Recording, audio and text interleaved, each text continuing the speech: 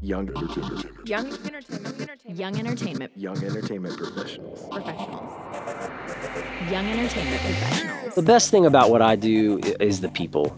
Period. The music is great, and I love that I get to play guitar and make music. But the people, the community we have here in Nashville, all the players, all the writers, the producers, the production assistants, the pluggers, the label people, A&R. I mean, there's just so many great people we get to be around and hang around. You know, I'm going to a roast of Shane McAnally here in a minute, you know, and it's definitely the people is the best thing about what I do. Welcome to the Young Entertainment Professionals Podcast, a series featuring the people cultivating the entertainment industry and their tie with Yep Nashville.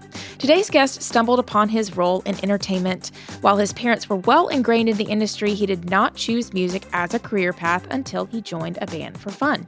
Session musician and producer Derek Wells is with us, and he is also one of the founders of our Yep Rewind shows that happen quarterly at the Basement East. We have a show coming up later in the year, and we will be releasing info on that very, very soon.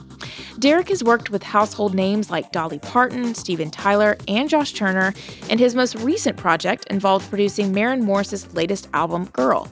This is a great episode about navigating industry relationships as it pertains to client projects, preparing for an audition, and why a well-crafted song is the foundation of the creative process. Now to our episode with Derek Wells. Welcome, Derek Wells, to the Young Entertainment Professionals Podcast. I'm happy to be here. It's a mouthful. It is. How's it going? It's great. How about yourself? Yeah, really good. It's been a busy week. Yes. In country music and just in general. Yeah, okay. I'll take it. Yeah. So from the interviews that I've listened to and what I've read about you, music did not come as an interest early on. It came on later. So can you talk a little bit about that and share with us your experience? Yeah. So yeah, you know, a common story I hear in this town, you actually said something similar when we were talking earlier, is that, my parents just loved music, and I grew up in a house, and my dad used to play old Johnny Cash records, or we listened to old Beatles records and that kind of stuff. And that was just not my house growing up. When I was, born, my parents wanted to be musicians, and they kind of existed in the sideman world, if you will. My dad being a guitar player and my mother being a singer and piano player. And when we had music playing at the house, it was stuff that they had to do for work. It was like sometimes not so great songs that they were charting, or music that they had to learn for some sort of show or gig or something. And some of it was cool, but it was, in my home, music was definitely like the job, and we didn't really listen to music, in terms of an extracurricular, and around our house. So, in fact, it was kind of isolated to the music room where my parents would go work on, songs and stuff. And so I think just a combination of that, and then just situationally growing up, none of my friends really were interested in it. I didn't have any buddies that were in bands or anything like that. And so, yeah, the bug just really didn't hit me until my late teens. And a cousin played drums, and he wanted to play music and be in a band, whatever that meant, which at that stage in your life, being in a band means you kind of go to your uncle's basement and hack around. Right. We weren't playing gigs. It wasn't for real. You were just doing it for fun. So not for real. Yeah. And, but yeah, that was kind of the seed where everything started. And I just literally chose guitar because we had them laying around the house. That's it was so like, funny. my dad's a guitar player. And so it was like, hey, can I borrow one of your guitars? Yeah, sure. That was kind of how it all started. So since it wasn't something that you early on wanted to pursue, so when it became something you wanted to pursue, was there ever that pressure of immense? Yeah. The thing I tell people a lot is that, everyone in Nashville, whether it's a songwriter or a singer or a guitar player or, what have you, artist, they were the best one in the little town they're from, or the, big town sometimes. And, that was certainly the case for my parents.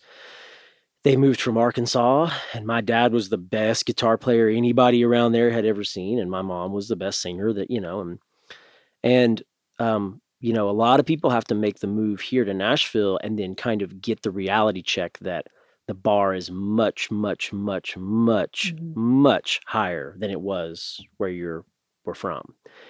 And the reality is that unless you live in Nashville and then arguably LA, you're basing your skill level and your talent on a thing that's not really in reality, right? Yeah. So where I was really lucky, but what was also terrifying is that I had a very real understanding immediately of what the bar was to be a guitar player.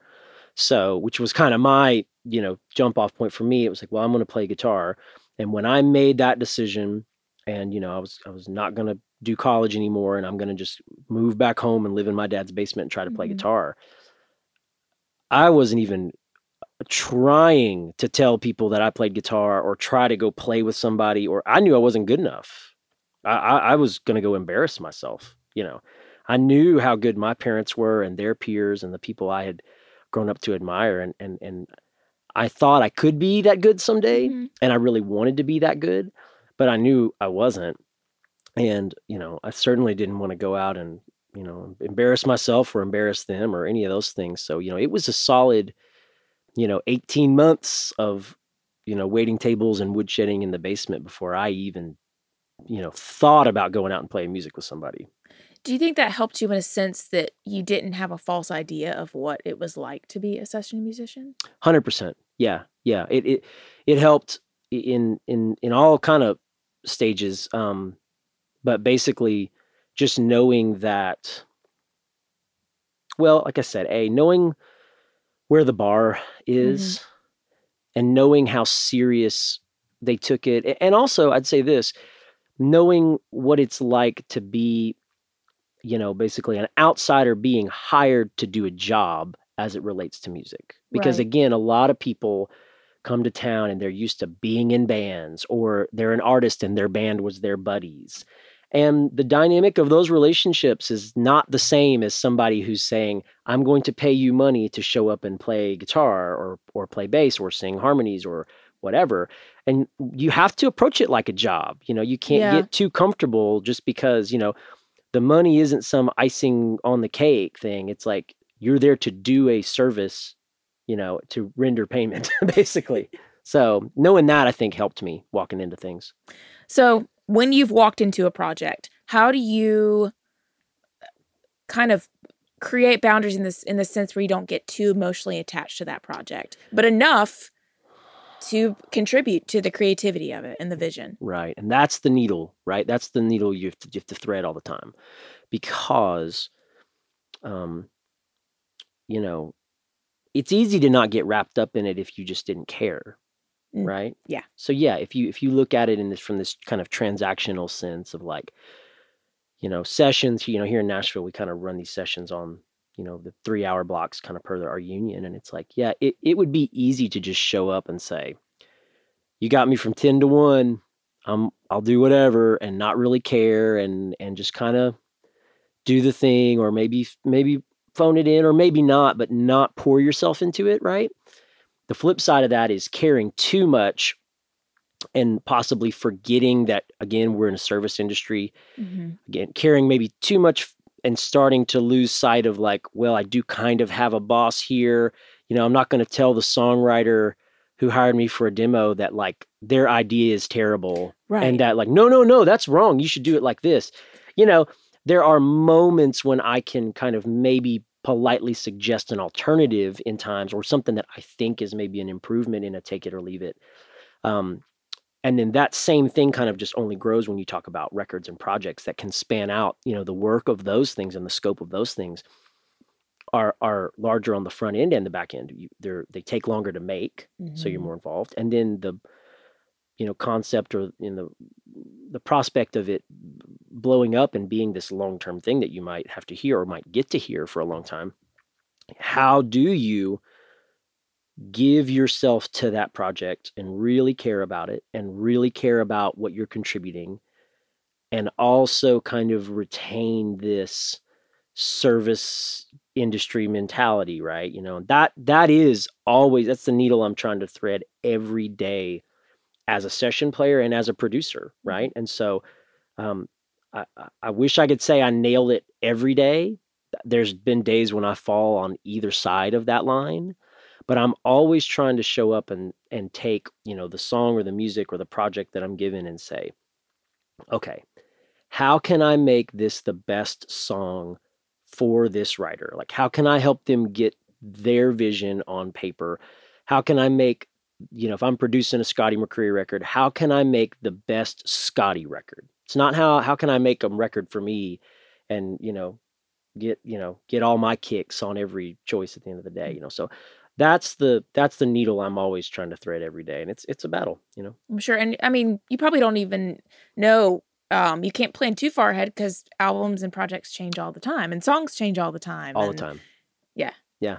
So before I go through a list of people that you worked with and Mhm. talking about, those experiences, I want to know how you prioritize those different projects. What Oh. is that just like a hefty, like Oh, man, it's the worst. ambiguous question? It's tough. It is, as someone, it's a tricky question to answer because, there's a lot of terms for this, king's problems or what have you. And it's like, this stuff only becomes an issue once you get kind of busy and you get to maybe a certain level of success. And so you Mhm. feel it's hard to complain about these sort of things. Mhm. But the greatest challenge I have is what you're talking about. And that's how to prioritize art, right? Yeah. Because on the one hand, a songwriter's demo session to that songwriter can probably feel as important as a record that I'm going to play on for somebody. The songs are their life. They've poured their heart into those things. This is their job. This is their career. They're hoping to get these songs recorded in a way that can elevate the songs and then ultimately their career and all these kinds of things. But the scope of some of the bigger records and stuff is kind of undeniable to an extent. So the most common thing I see is kind of having to wrangle how I schedule and how I allot time for the songwriters and the demo sessions versus when the records call. Because there's plenty of times when I have to call someone and say, hey, Steve Bogard, I know we had this demo session booked for Thursday the 22nd, and I know you booked me like 3 weeks ago, but Kenny Chesney needs to record for 3 days, and I can't miss Kenny Records. Like, these are things I have to be a part of for a lot of reasons. And so That would be a Bart all call. incredible. We're going to let that be on here. We should, because I think it was too legit to quit too. I may be wrong, but I think that's what the song that was playing. Josh, could you hear what song that was? No. I think it was too legit to quit. Anyway, so yeah, but back to the scheduling thing. That's part of the thing I'm having to do. And then you stair step on top of that. It becomes when you get a call about a Tim McGraw record, but you're already booked on a Thomas Rhett record, and having to kind of figure out how to. Well, it's pretty tough to decide which. Yeah. Well, yeah, and it rarely to never. I can just tell you this. For me, I adopted pretty early on just a standing policy of like first come first serve, and so everyone knows. I kind of famously turned down Steven Tyler from Aerosmith the first time that I got a call to go do a session for him because I was already booked. And I was already booked for someone that was definitely not of the scope of that artist of, Steven Tyler or Aerosmith, but that's the way I do it. And what that helps me is when, someone does call and they say, well, man, we need you. And I go, well, look, the last time this was turned around and I was telling somebody else I couldn't do it, or we couldn't do that day, or I couldn't be there because I was being loyal to you. So you have to understand that this is how this goes, So that's been my kind of thing. Certainly different people have different ways of handling that kind of stuff. But for me, it's always worked out in the end okay. And ultimately, Steven Tyler, for example, I didn't do that session, but they cut some more and I was invited to be there the next part. And they couldn't fault me for holding to a commitment that I had already had, It just shows, like you said, the loyalty and humility and being in this business and just trusting that what opportunities come along that are for you. And I believe that. And Yeah. I believe that, look, no one can be everywhere all the time. No. And in those seasons where you are busy, all you can do is try to honor commitments and try to handle all those things with grace and positivity to people and just show them that you're not, thinking about any of it frivolously, basically. And you end up investing in those relationships with a genuine foot forward. Completely. And then, more things come along and you don't miss out as people think they will, Absolutely. That has absolutely been my experience in the business. Yeah. I love it. So I'm going to read out a short list from a huge list of people that you've worked with. Can you describe in 1 to 2 words that describe their work ethic or stylistically how they approach a recording session? Okay. Dolly Parton, to start with her. Queen, pro. Dolly wakes up at 5 a.m. every day to this day and works really hard until about 5:30 or 6, and then she shuts it down. And when she's in recording sessions, she's engaged, she's focused. She's not on a cell phone. I mean, she doesn't even have one, but she's very present, contributes in a way that's not elitist at all, will listen to anyone's ideas, willing to try anything, but also is able to simultaneously stay true and be completely herself. She is the definition of professional, and it's absolutely no secret why she is where she is. Lucy Silvis. Oh my God. Beloved. It's the first one. And singular. Lucy is one of those, to me, artists that you could go 100 years and not find another Lucy Silvis. She just has such a unique viewpoint. She's one that I always just go like, I wonder what music Lucy listens to when she's hanging out. Right? Because she comes in and plays these songs, and it's just this unbelievable combination of influences that, obviously there's a lot of British stuff, but then there's these kind of core like American soul things to her.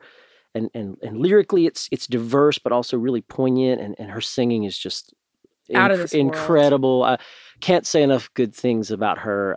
Definitely one of the easier, her last record was definitely one of the easier records I've been a part of in terms of feeling creative, because you hear a song and it just inspires you. Thomas Rhett. TR. Fun, great guy, and also professional.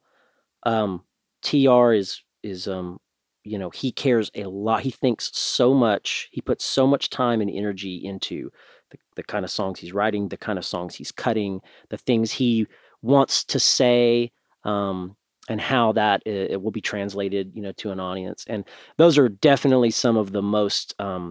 We have a blast on those sessions. The music's always fun, and TR again is really engaged, and that's a good crew. And that the whole production combination on those records, Jesse Frazier, Dan Huff, and also Julian Benitez, we have a blast. That's all great people. All great people. Yeah. Kenny Chesney. Kenny, man. I mean, icon. Someone said this. I'll steal someone else's words, but they said, Kenny is his audience and his audience is him. And that is a guy. True. Well, man, he is dialed in to what his fans want to hear to a level that I don't know that I've seen in other artists. And I mean, certainly, people connect with their fans in a lot of different ways. But when he talked about his live show, or when he talks about the kind of songs he wants to record, and we cut those things, and he knows what his fans want from him, what the kind of songs they want to hear him sing, and how it's going to go over in terms of his massive stadium show, because he's been doing it so long. So he is his audience, and his audience is him. Steven Tyler. I mean, yeah, legend.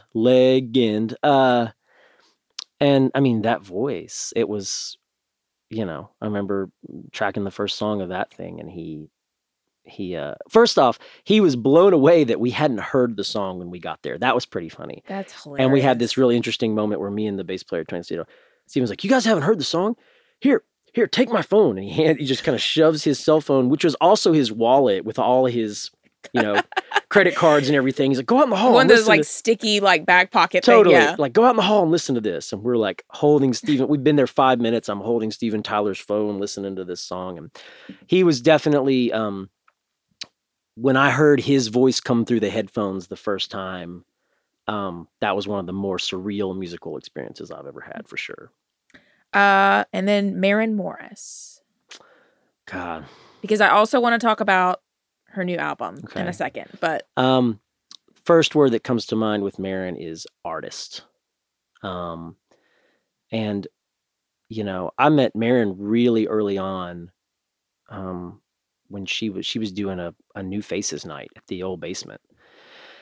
And we had some mutual friends from Texas, and I was lucky enough to play on, Marin's first demo session in Nashville, and was obviously part of her first record, and we've been friends, and then she's now married to one of my good friends. Ryan's a good buddy, and you know, Marin has just always been special. She is, and she again has a very unique viewpoint and has a thing stylistically that is just undeniably her. And it's amazing how, we can take some of these songs, and if you kind of looked at them as separate pieces or you had different person's voice on them, some of them might at first glance not seem to go together, but then you get her singing on it and you get her take on it, and suddenly it just all becomes this thing, and it's amazing.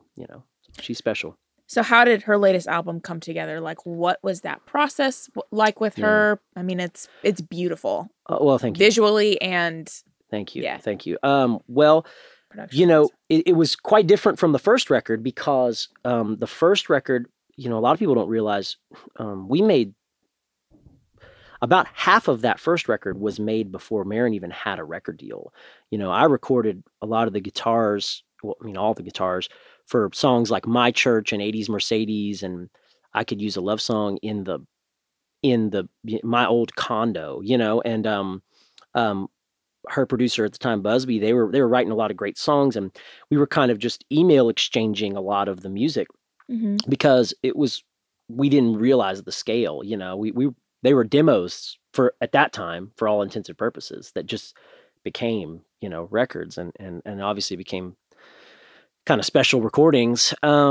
So the new record, it was great because, Marin had obviously a lot of kind of leverage, and I hate to use the word leverage, but you get you get to make some choices once you've won a Grammy and, you've had a successful album and all that kind of stuff. And so it was great. We holed up at a studio.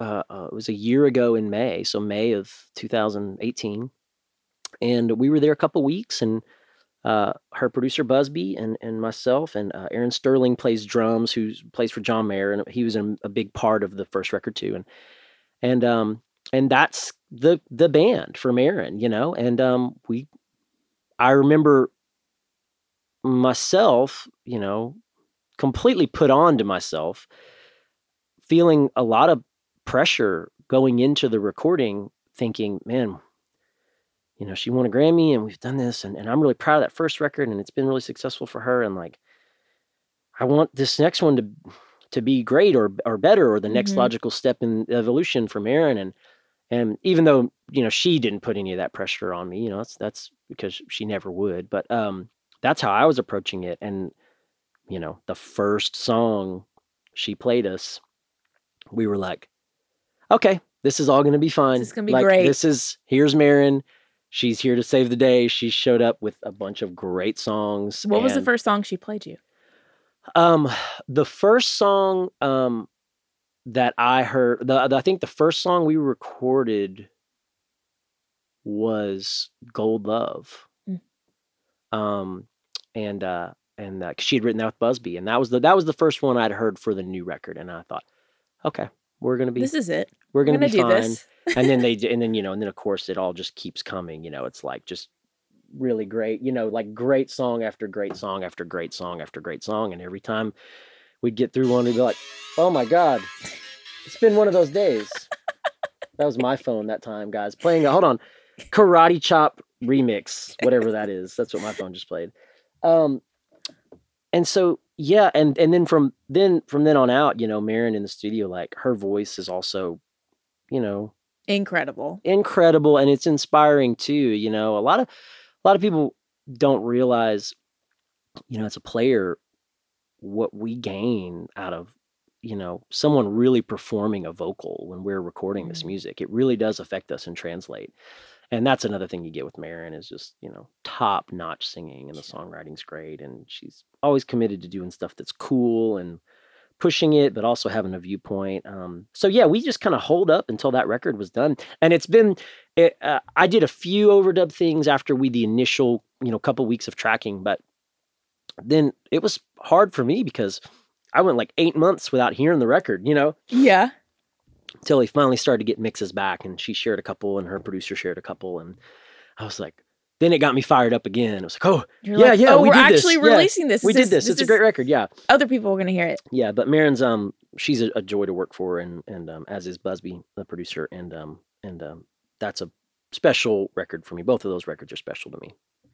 So whether it be a songwriter or an artist that you're working with, how can they best prepare for a session? Kind of going off what you were saying about an artist, preparing well for a vocal, like, Well, there's a couple things, and I think I'd be lying if I said it was the exact same if you're a songwriter or if you're an artist, because I do think there's some differences there. Mhm. If you're a songwriter preparing for a session, most of the time we're going to be taking some sort of really bare bones version of the song and kind of trying to build it up, right? And so, and this sounds funny, but I always say, the best thing you can do for your songs in terms of being prepared for a demo session is have the song finished. A lot of times, we get into these demo sessions for songwriters, and there's sections that they're unsure about, or they're still tweaking this part of it, and then that kind of comes up for debate. And sometimes you make decisions that in the moment that even well-intentioned can be wrong or wrong for the song. Not to mention, you created new problems for the musicians to solve that they don't really need to be solving. You know what I mean? It's like, so I always say the way it works best is that you bring this piece of music and it inspires me to go play something that then hopefully elevates the song, right? Right. But if you bring in this thing and it's kind of patchworked and not a clear vision, and you also don't know, you can't offer any insight, into where we need to go. You can't point me in a direction. Well, then I end up having to solve all these problems before I even start playing guitar, right? Kind of on an intellectual thing. And you're just not going to get the best product, So I would say in terms of songwriters, the best thing they can do when they show up to sessions is,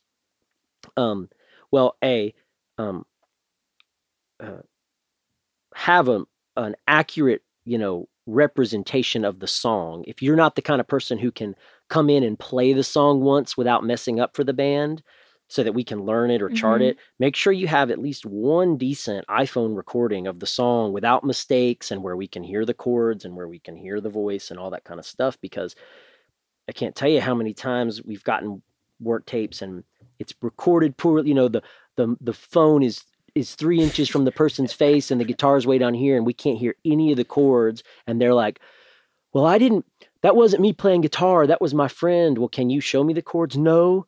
Can you not hear them? No, we can't, and because they may hear them in their head, but but hard they to can't translate play to them, you. and Right. and that's the kind of stuff. So in terms of preparation for songwriter demos, just having a clear, basic, no frills recording of the song, that we can hear and we can chart from. And again, being familiar enough with the song where you can answer questions or follow along when we start asking you things about, Right. hey, the bridge of this song, hold on, what part is that? Where is that song? And that kind of stuff. It can get, it can just bog everything down, and you're not going to get the best product at the end. For artists, a lot of times those sessions, there's already some sort of mocked up version of the song. Maybe not, but usually there is. And we also have a lot more time. We have a lot more time to chase down things, to try stuff. And the great thing about the artist sessions too is that 9 times out of 10, they're going to be like kind of the North Star for us all. They're going to go, no, I don't love that. We need to make it more like this, and really be able to explain it. So for artists, in terms of being prepared, I would say, again, it's just kind of like know your song, and have the vision for where you want to go, and everything else should take care of itself. Great tips. So what is it like working with new artists that you haven't known for a long time, like Marin? Right. And I don't know when you met, Abby Anderson, Daniel Bradbury, etc., Sure. Dan and Sure. Shay. Yeah. But what is it like entering into a project fresh, getting to know them, getting to know their style, getting to know Yeah. the songs? Like, It's a good question. That's a good question. And it's different every time. And so this kind of falls under the things you can control versus things you can't control, right? And so anytime I'm working for someone like that for the first time, hopefully, if you have a good producer, they're usually able to give you some sort of insight before you've even played a note about, hey, this guy's pretty traditional, or like, hey, this girl loves this kind of stuff. And I'm luckily enough in a situation now where sometimes they can even reference things that I've done. They can say, hey, they love the Marin record, just so you know. So like those kinds of sounds and tones. We're not here to make a copycat record, but like, right. okay, great. Okay, so that helps. But if you really don't know anything, at the core, all I can do is hear a song, walk out there and do what I think is right, and so it really boils down to instinct. Now, at that point, once I've kind of thrown an option out there, we've played the song once or twice, and the band and me have kind of, this is what we're doing instinctively. Best case scenario, they love it, they say you're on the right direction, and you can tweak from there. Worst case scenario, they go, this is really not it. This is, it doesn't feel right, and it's not, and this. And that's where, again, the service industry part of it comes in. Because by going out there and playing what's in my gut, I've kind of said without saying, like, well, I think this is cool, right? Right. And so when they go, this is not it, you can't get offended. You have to just kind of go, okay, that's all right. I kind of aimed wrong here, or they have a different vision for this. So you start asking some questions and you trying to feel out some references. If you're lucky, they're very articulate and they can say, man, we don't want it to be as big or as bombastic. Like it doesn't have to rock so hard. We can make it a little smaller or intimate. And those can inform choices. Sometimes they say, man, I don't really know where to start or what to say, but this is definitely not it. And they're entitled to say that, Yeah. So we have to get into the business of interpreter, and you try to figure out. And you build that relationship brick by brick by brick of like little victory after little victory. Every time I do something that they seem to like, or I'm able to find out what they're trying to say, we're building a little bit of trust, and it's also helping me develop and sharpen the scope of where we're going to aim these records, and then hopefully you get an album in, 2 albums in, and you usually are pretty dialed in terms of speaking the same language, Right. and it's like, not that we're at all interested in making the same album over and over and over, but there are things you can learn, and things that you realize people gravitate to, and that they want to hear when they play you a rough recording, the things that they want to respond to.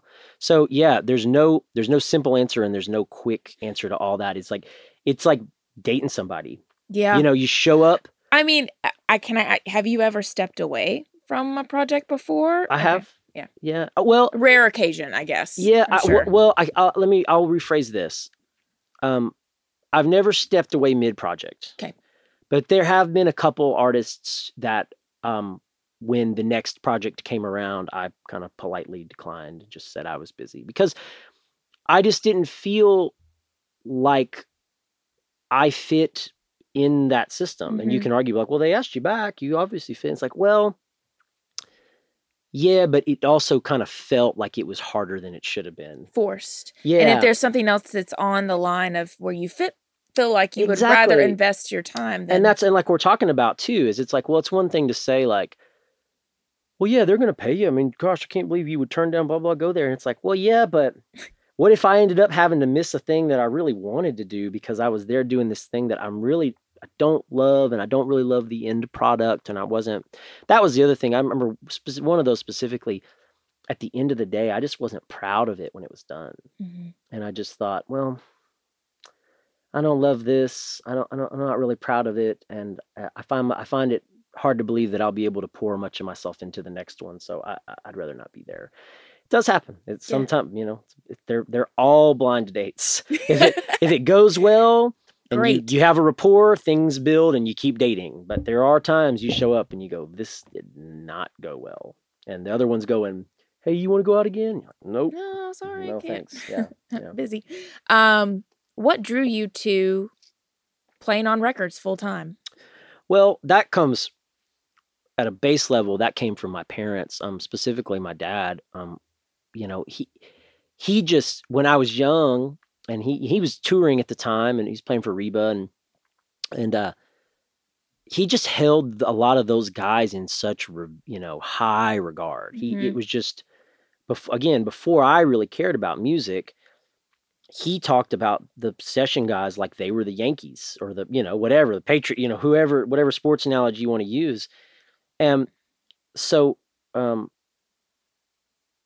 lot of his kind of reverence to those guys and his kind of the regard he held those dudes and him getting excited about talking about them made me excited about it.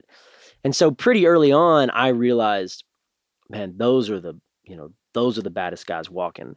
And again, when I was going to play music, I knew that I had a way better chance of getting a job touring first than trying to get in the session thing, because I didn't feel like I had the skill set yet. I was still new to the instrument and I was still learning. And that ended up being my path. I kind of came through the touring thing first and then ultimately made the decision, but to switch, or try to, not switch is a bad word, but try to make a concerted effort to stay here and just do recording. Right. But it was just kind of all based on this kind of childlike thing that I've always had about the guys making the records are just the greatest. They're just the most talented. Everyone wants to be those guys. It's And like, I'm sure it was cool, to start out in the touring with like Josh Turner, for Exactly. example. Yeah. You got to hear that record live. Yes. So you got to see people's reactions, and I'm sure that's played a huge role in and your those creative process. absolutely, and those were master classes for me too in terms of learning how to be a session guitar player, because I would have to learn those records cover to cover. Every time Josh would have a new album cycle and I wasn't playing on the records in the early days, I had to go through and learn all these session guys' guitar parts, and it was really great. And that's stuff that I learned tricks from learning those records that I still use every day. So what do songs mean to you, either as a business person or as the listener? Ooh. Well, how do they inspire you? Yeah, well, it's basically the same thing. I mean, I'm not a songwriter. And so for one, talk about reverence, like I just think it's amazing that people like Tom Douglas can walk in a room and, or Lori McKenna or whoever, and have nothing, have a blank sheet of paper and just come up with this stuff and these amazing, things that are moving, and then also, they say things that people aren't able to say themselves, or they say things in this universal way that's just relates to so many people on so many levels, or and it really is a universal language in that regards. And so I've always just been kind of blown away that people can do it at that level, for one. Right. And that to me is the basis of being a guitar player or producer. It's like I said earlier, like when I hear these things, these great songs, it's like that inspires me to then go do what I do. I've said for years, my ability to play guitar is directly related to how good a song is. I've never had trouble coming up with something when I thought the song was great. Yeah. And the times when I'm usually like beating my head against the wall going, man, why is this not? Ultimately, at the end of the day, subjectively, I've thought, oh, I don't really love this song, and so for me, I can't do what I do without songwriters, plain and simple. I play guitar because I loved playing songs. That was always I don't play guitar to listen to myself rattle. I like playing songs. And so business and personally, it's like they're everything to me, because when I listen casually at my house and put on a turntable, it's like I love hearing songs, and I love the idea that these people created this out of nothing. And as a producer and as a guitar player, I'm like, I wouldn't have a job without you guys. And you get to add on to that, which is Yeah. really cool. It's the crayon analogy. It's like someone comes in and they have this, great picture of, like John Mayer said this, like it's like they've got a great picture and they had 16 colors, right? And the picture's already great, but I've got like a 64 box of crayons and I'm able to kind of go, oh, yes. This could use these 3 colors that you just didn't happen to have, and I can help there. And it's like it's a win-win, but it's inspiring for me, Do you watch his current mood? Oh yeah, all the time. Sometimes I have on the background while Yeah. I'm working. Yes. It's just the whole thing He's is great. brilliant. He's It's great. great. He's brilliant, man. He's just great. Yeah. Can you give a little bit of advice on first building your network, Oh yeah. and then also auditioning? How to approach that when you Okay. just don't know. Yeah. Okay. So, a lot of people when they're moving to town, I get asked, similar questions, and I'll preface this by saying that I can only tell you what worked for me. Right. But a common thing I'll tell guys is, or girls or whatever, is that in this town, in terms of networking, familiarity breeds trust, and it goes a long way. And I can't think of the number of opportunities that kind of came my way just from being around and being a consistently like normal good hang. I was definitely, at points in my life offered opportunities to play guitar that by someone who had never heard me play guitar, but had been around me enough and liked me and thought, yeah, he's cool. Let's just give him a try, and so when it comes to this idea of networking, for me, I got very, very, very little return from any of from having some sort of really strong agenda in terms of like, well, I'm going to set up a meeting with so-and-so and go in here and talk with them and tell them that I want to be a part of their music and this kind of stuff. And maybe some people have had success doing that. It never really worked for me that way. For me, I can trace my entire career kind of back to one session and one thing. And it was all just because like I was hanging out with a buddy who was dating this girl and we were all hanging out a lot. And then we started working and I met this guy and then we started hanging out and then I started going to see these shows and I was just a fan of their shows. And then one week their guitar player couldn't make it. And because they knew me, they had me play guitar. And it literally all just builds like that, like roots from a tree just spreading. It just makes those opportunities more memorable, I feel like. Yeah. And yes, yeah, completely. And I think you're also too, if you're talking about quote unquote building a brand, right? Well, what better way can you build it other than just like being the person that people like being around? Right. Now obviously there's a barrier to entry in terms of a skill set, and you have to be good enough to do whatever job.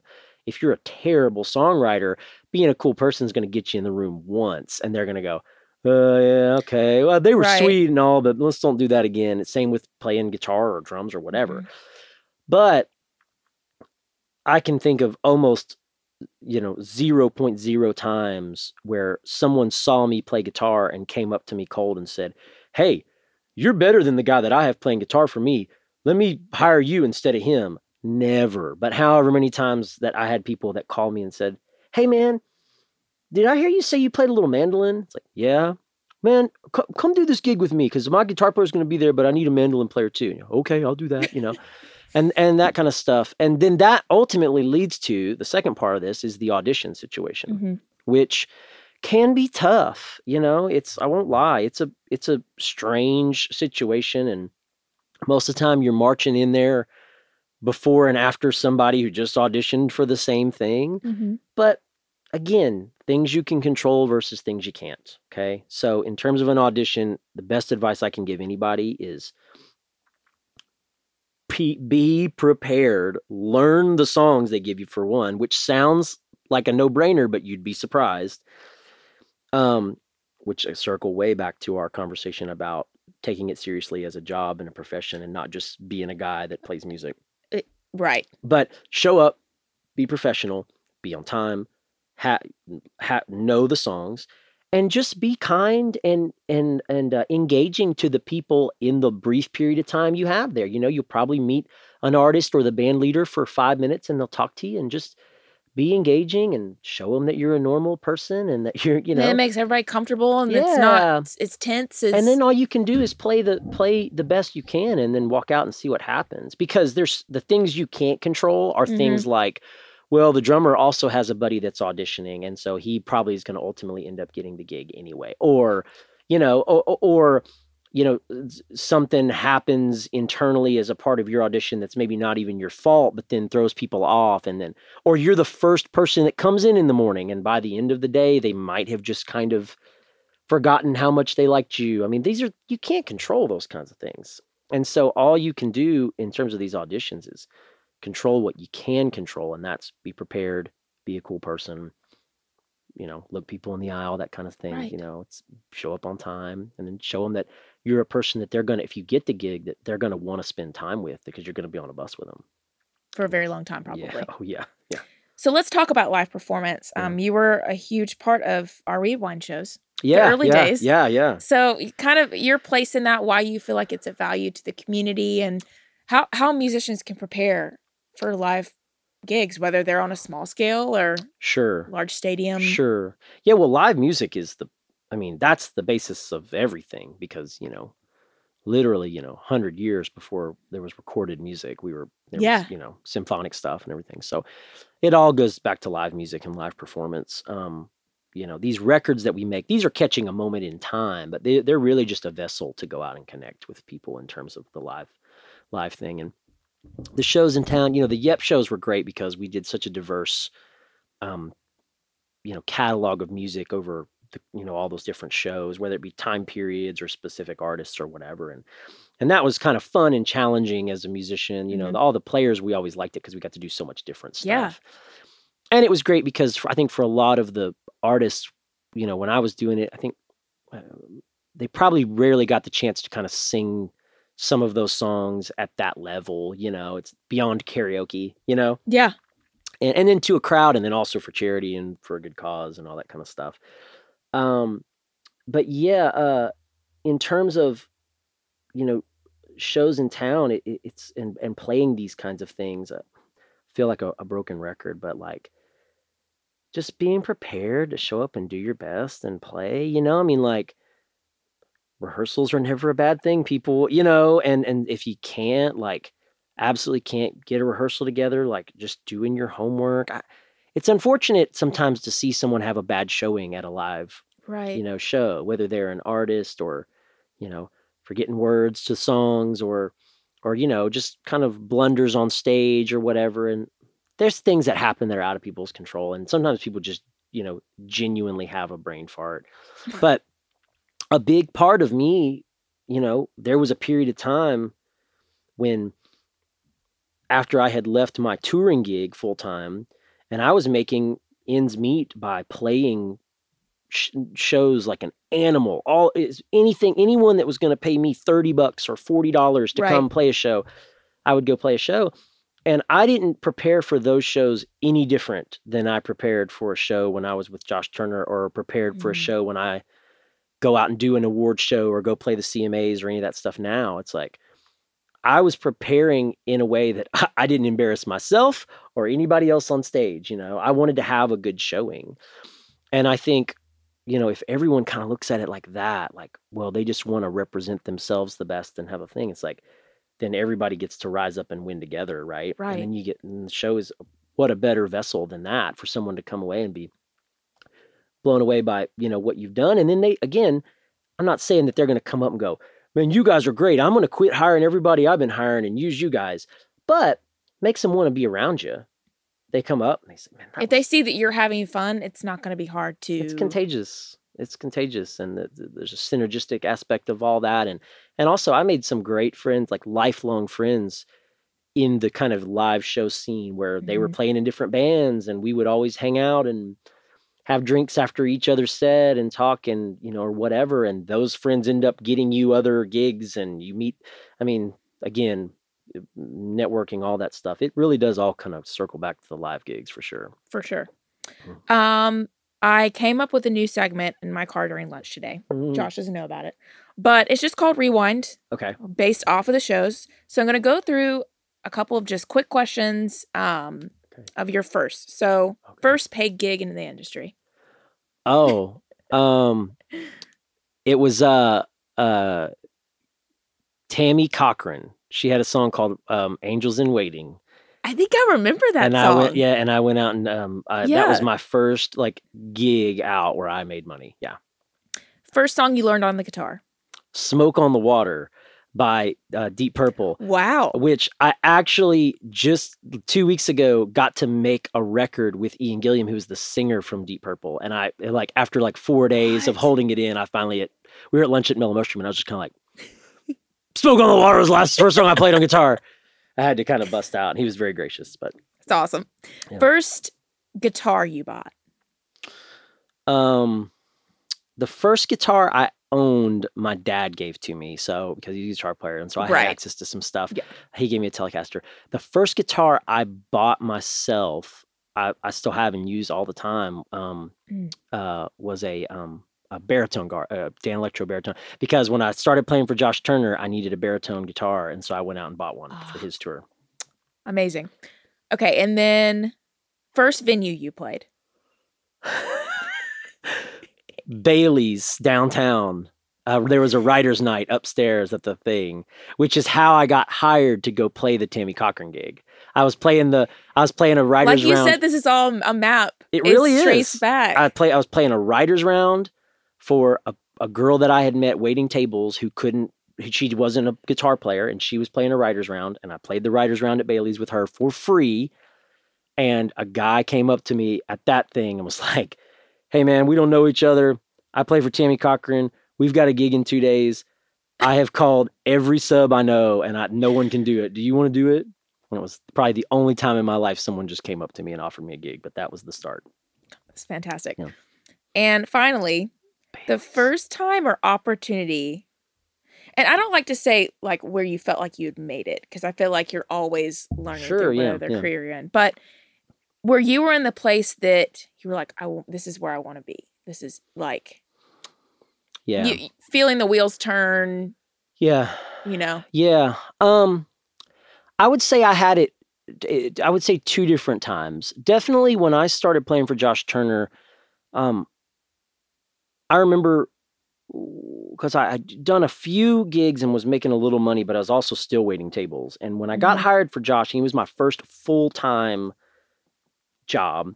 And I'd say about 6 months into that job, once I kind of finally had some comfort and knew the guys and they were my friends, there was a moment where I just kind of looked around on the bus one morning and was like, man, this is pretty cool. I'm making money and doing this, and this is pretty awesome, Yeah. And it was like, okay, I definitely want to keep doing this, And then I would say the same thing happened years later when I played my first real like publishing company demo session. It was at Station West Studios, and it was at EMI. EMI is not even a publisher anymore, but it was one of their writers.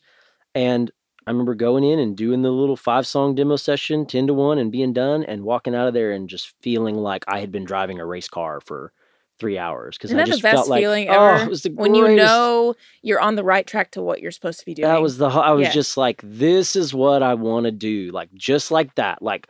And I remember just thinking like, I want to go do it again right now. Like I want to go to another session right now. And of course I didn't have another session for like weeks because I was a nobody, but it was definitely like getting that chance to, it was like driving a Ferrari or something for the first, and you go, whoa, I want one of these. And that's how it felt for me. So I'd say I had that twice, luckily. Well, this has been awesome. Yeah, it's been great. I can't wait to share it with everybody that listens. To close out, what do you love about what you do? And is there any other projects that like you're working on right now that you're excited for people to hear about? The best thing about what I do is the people. Period. Music is great, and I love that I get to play guitar and make music. But the people, the community we have here in Nashville, all the players, all the writers, the producers, the production assistants, the pluggers, the label people, A&R. I mean, there's just so many great people we get to be around and hang around. I'm going to a roast of Shane McAnally here in a minute, and Yes. it's definitely the people is the Mhm. best thing about what I do, and being in kind of earning your way into the community and then being welcomed and feeling like that's a part is absolutely the best part of what I do.